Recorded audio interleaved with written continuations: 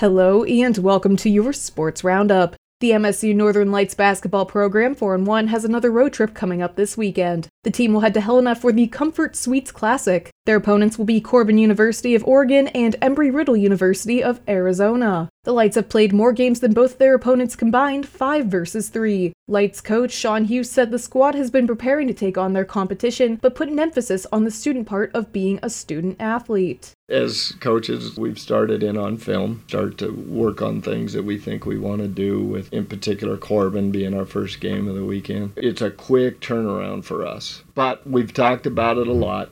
Our guys know it, doing everything we can, stay on top of our schoolwork, stay on top of preparation, all those things, because we have a break coming up where we can take our foot off the gas a little bit. Hughes also touched on the mentality of the team will have because of returning to Havre on Tuesday night, only to go back out on the road at less than 72 hours later. We're not taking too big of a breath yet and be ready to go again, because they're not going to change the tip-off times for us. Get back after it Friday and Saturday.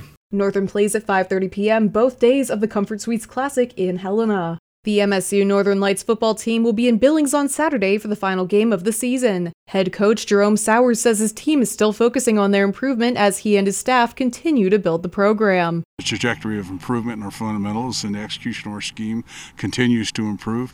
Again, it's the arc of where we want to end, and that's the track that we're staying on. So everything we do right now starts with a foundation, and then we start building up the walls and the joists and the roof and putting all the parts in between. And that comes in the off-season during recruiting and continued development in the weight room. The Lights enter their final game with an 0-7 conference record and 1-8 overall. While the results on the scoreboard have not been what Coach Sowers and his team have wanted, he's happy with the effort they continue to play with as they develop fundamentals with their young roster. We're still grinding these guys and trying to develop our fundamentals. And so, we'll take all the guys we got and we'll go out there for 4 quarters and play our tails off and do the best we possibly can.